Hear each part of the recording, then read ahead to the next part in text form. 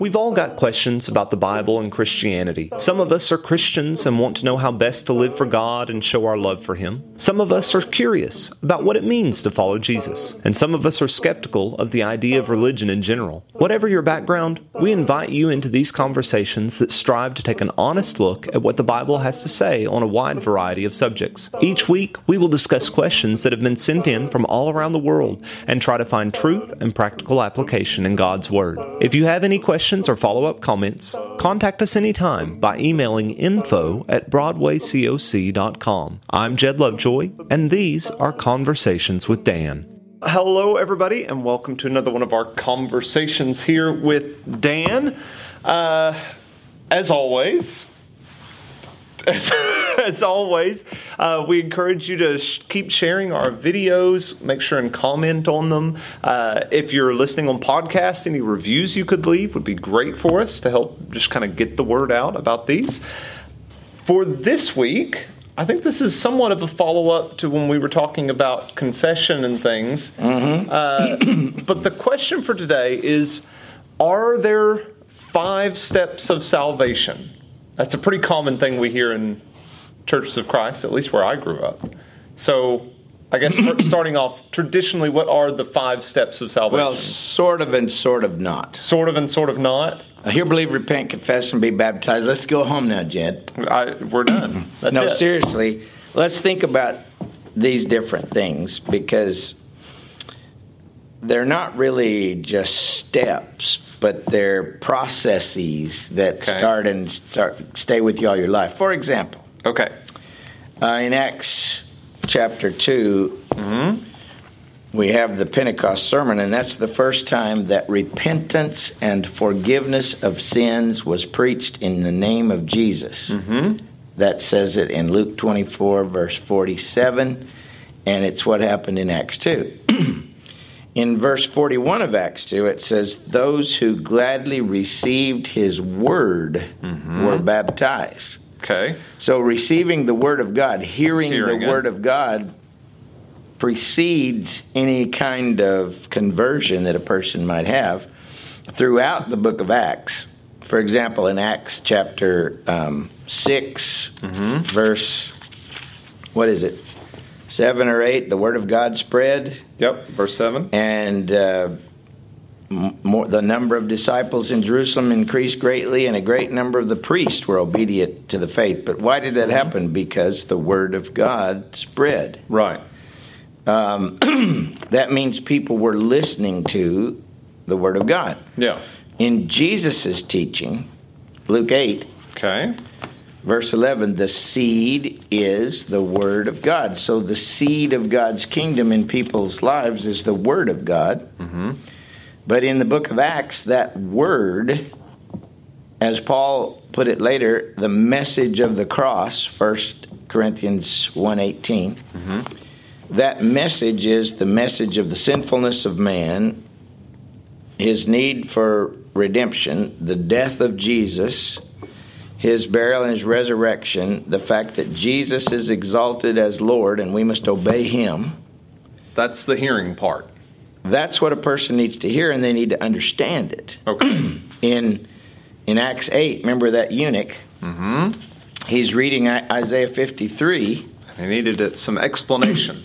And Philip asked him when he ran up to that chariot, do you understand what you are reading? Right. And he said, how can I unless someone guide me? And so people must hear and understand the Word of God. And Luke 8, somewhere around verse 11, maybe verse 13, to those that fell on the good ground, what verse is that? Let's see. The good soil is verse 15. Verse 15, read it.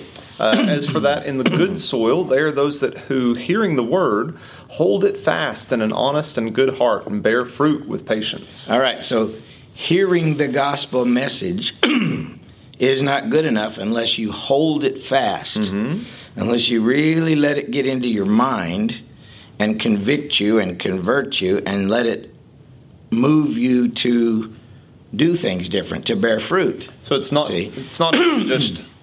just right off the bat we're used to hear, believe. Well, it's not just even believe it, it's something begins to change within you. Well, conviction is part of the hearing process. You hear it and you say, well, that's right, that's true. Being convinced or convicted is part of hearing. And here he says you hear with an open and honest heart. In Acts 16, the first part, somewhere around 14 maybe. Let's see. I'm not sure the exact verse, but it says the Lord opened Lydia's heart to give heed to the things that were spoken by Paul. What verse is that? Verse 14. All right. Yep. So she had an open heart, a good and honest heart, and she listened and not just listened, but she understood and was convicted by what the gospel message, and she ended up being baptized into Christ. But she really welcomed the Word of God into her life to change her. So that's hearing. Okay. And that doesn't stop then throughout life. Right. We hear God's Word and are further convicted and keep on. And hearing is the idea that it's like steps that we go through. And so if you're climbing a staircase, you don't dwell on a step forever. Yeah, you like keep leave moving. the step and move, but you don't leave this step. You keep hearing the Word of God. Okay. And it may be after that, it may be God's Word on moral issues and God's Word on the church and God's Word on worship, but we continue to hear the Word of God. In fact, in 1 John 3:9, the reason we don't live in sin is because His seed remains in us. Right. That's God's Word. So that's hearing. Okay. It sounds like we've hit a couple of them, actually. But. Yeah, believing. The word believe is a word which means not only to be convicted, but to trust. Okay. And many, many times in the New Testament, it has the idea of trust and to put your trust in something. So Romans 13, whoever calls on the name of the Lord shall be saved, and how shall they call upon the one in whom they have not believed, and how shall they believe in the one whom they have not heard? Well, when we when we call upon, that really means to put your trust in and your confidence in. But you gotta believe in somebody, and you can't believe in somebody unless you've heard and been convicted about that somebody, which is Jesus. Yeah. And so when the Philippian jailer in Acts 16:30 came out trembling, sirs, he didn't know Jesus from Adam. What must I do to be saved? And they said, you must believe on the Lord Jesus Christ with all of your household, and you will be saved. But the next verse says, then they spoke to him the word of the Lord. Right. So believing on the Lord Jesus Christ means putting your trust in the redemptive work of Christ. And that's going to mean that you're convinced and convicted that he became a human being, that he lived a perfect life, that he died as a sacrifice for our sins, that you can't be saved without that sacrifice. And you make a decision and you're saying, I'm going to put my trust in the Lord Jesus. Believe on the Lord Jesus Christ. In John's gospel, believing is a word that John uses for the entire response of man. Meaning the whole package. Trusting, meaning following through on that trust. If the little kid is up on the roof and the house is burning and you say, trust me, Johnny, jump. He really doesn't trust until he decides to jump. He who believes on the Son has eternal life. He who does not obey the Son shall not see life. That's John 3:36. So trusting the Lord Jesus is putting your money where your mouth is. Trusting the Lord Jesus is deciding to put your trust in Jesus and His redemptive work and His lordship. If Jesus is going to be my king and I trust Him, then whatever He says. So it's more than just taking in a fact and kind of holding it tight. Because James 2 says the devils believe and tremble, but they don't trust. That's the other meaning of this word believe, trust. And one last thing on believing, John 20 verse 31, these things are written that you may believe that Jesus is the Christ, the Son of God, and that believing, that is, as you keep on believing. Right. So, like hearing, it's a continual thing. It's a continual thing that you start when you're convicted and you keep trusting, you keep deciding to trust as you go along. Okay. So, so far we're hearing that the idea of the steps of salvation automatically puts in kind of a false pretense, that it's something you do and you finish. Yeah, but there is validity in the sense that you must begin doing this and keep doing this, and you must begin doing this and keep doing that. Now, before we keep going, because I imagine people are already out there thinking this, does this mean that it is by the things that we are doing that we are headed towards salvation? Like we do these things and we earn it? No. Okay. You said headed toward. And I know. I said yes. And that's and then I was you going to said earn. I was going to clarify because I think some people are going to hear headed towards and interpret earn. No. Okay. We never earn our salvation. But unless we hear the word of God, and unless we put our trust in the Lord Jesus, we cannot be saved. Okay. The Bible's very clear about all that. Yeah. So there is a participation in it, or we respond to it? How would we? We're responding by welcoming the gospel and trusting in what God has done for us and trusting in God's commands. Because I think this is where, as we move into this next step, it's like hear, believe, repent, confess. These are now things that I must do. They are things we must do. Yeah. But we don't earn any. We don't merit anything by them.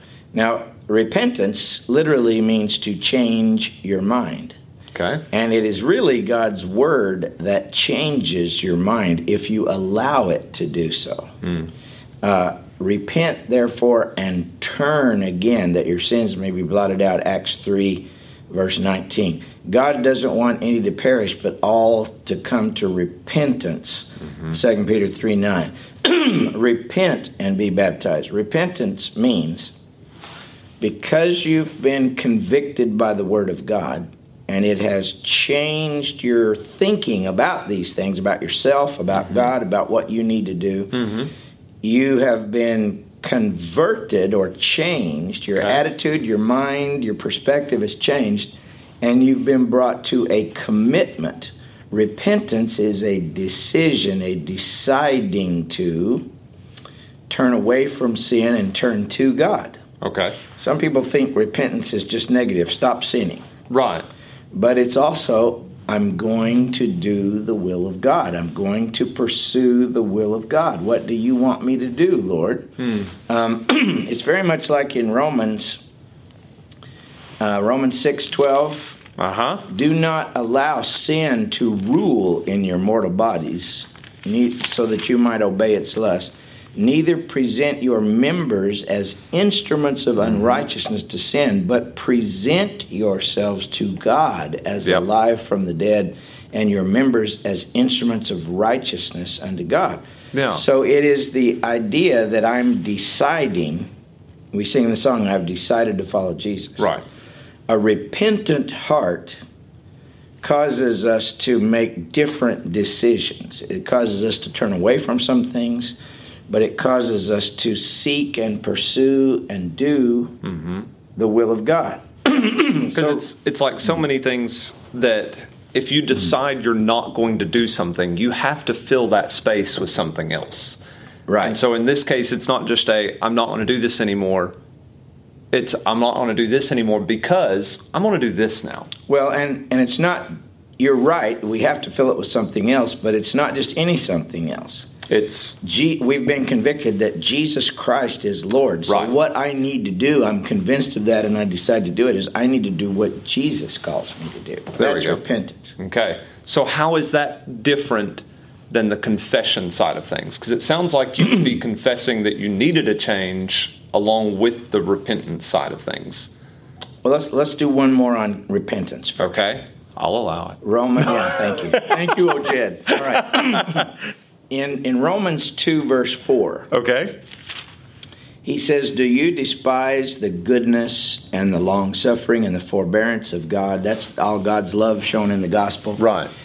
Not knowing that the goodness of God leads you to repentance. But according to your hardness and impenitent heart, you are storing up for yourself wrath for the day of wrath and the revelation of the righteous judgment of God.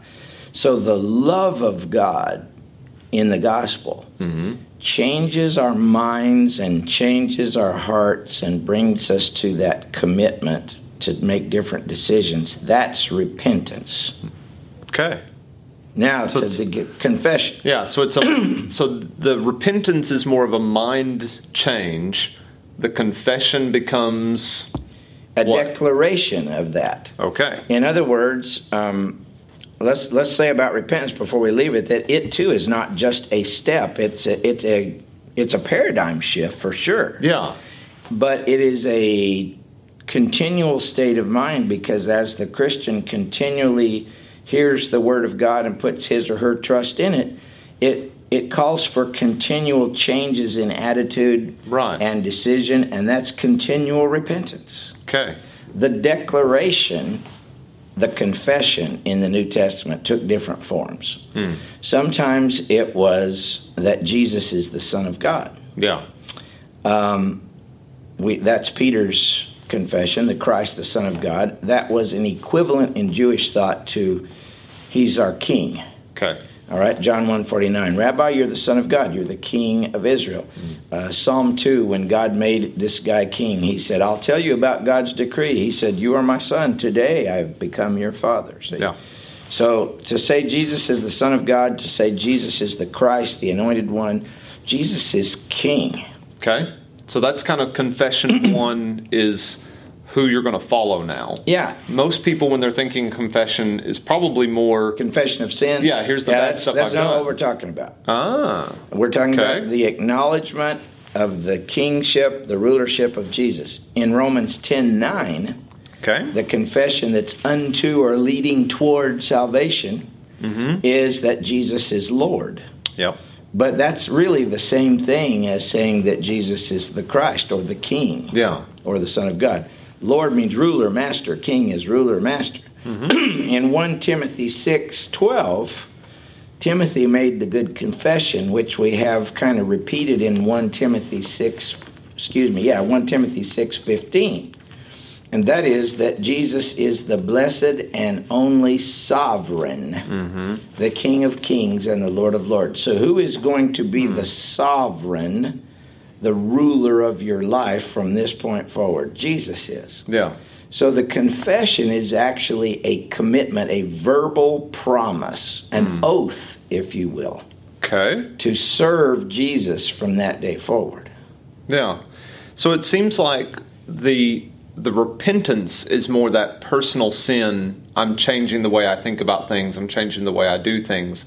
That verbal confession is declaring to anyone who's around you that now I do follow that person, and that's why my life is now going to change. Yeah, and that verbal confession is in the book of Hebrews, he keeps saying, hold fast your confession. God expects you to keep that promise, like when you said, I do. To your wife. It's a very serious promise. Yeah. And then, of course, you're baptized into the death of Christ, Romans 6:3. And at that moment, when you imitate his burial by being buried in water and raised from the watery grave, you are baptized into Christ, Romans 6:3. There's a whole bunch of things that happen then. You receive the gift of the Holy Spirit, Acts 2:38. You are sealed at that moment with the Spirit, Ephesians 1:13. You are forgiven of your sins, Acts 2:38 at that moment. Your debt note to God is canceled, Colossians 2:14. Your debt note is nailed to the cross at the moment you're baptized, 2:14 of Colossians. You are taken out of the grasp of Satan at that moment and welcomed into the bosom of God. Quite an event. Yeah, Colossians 1:13. You are, God leads you in triumph because God has won a victory. Colossians 2:15. I meant to say it's 2:15, 2:14. Okay. And so all of those things happen at baptism. In one Spirit, we are all baptized into the one body. We're baptized into the church, 1 Corinthians 12:13. So that's a pivotal moment when not only your mind has changed and your declaration of your intent has changed, but your relationship with God has now changed. You were outside of Christ, now you're in Christ. You were outside of the church, and you are now in. Your sins were all over you, now your sins are forgiven. Now it's with that one, and this is where I think most people, they really cling to this idea of the steps, the process. Yep. Because everything else we've talked about really is a continual thing. We continue declaring, we continue repenting and turning towards God and all these different things. But really, we're not baptized over and over and over and over and over. And no, so at that moment, we've been united with Christ. And so they see this as okay, well, I've heard, I've believed, I confessed, I repented, all the different things. Now I'm baptized. Done. Yeah. You've been welcomed into the grace of God. Romans 5:2 says we then stand in the grace of God. Yeah. But as we stand in that grace, Jesus is our Lord. So as our Lord keeps telling us things we need to do, we keep trying to do those things. See, that's continual. As he tells us stuff in his word, we're continually listening to it and being convicted by it. We daily decide to keep putting our trust in him. Yeah. And that's when we continue to, if we stumble, we keep repenting of our sins. So we can lose that state if we don't keep trying. So does that mean that, like, let's say I sin today, probably have multiple times, and I don't finish the day by saying, "Dear Lord, forgive me of these things." Have I fallen out of God's grace? No. But we are told in 1 John chapter 1 verse 9 that we need to confess our sins to God, and that means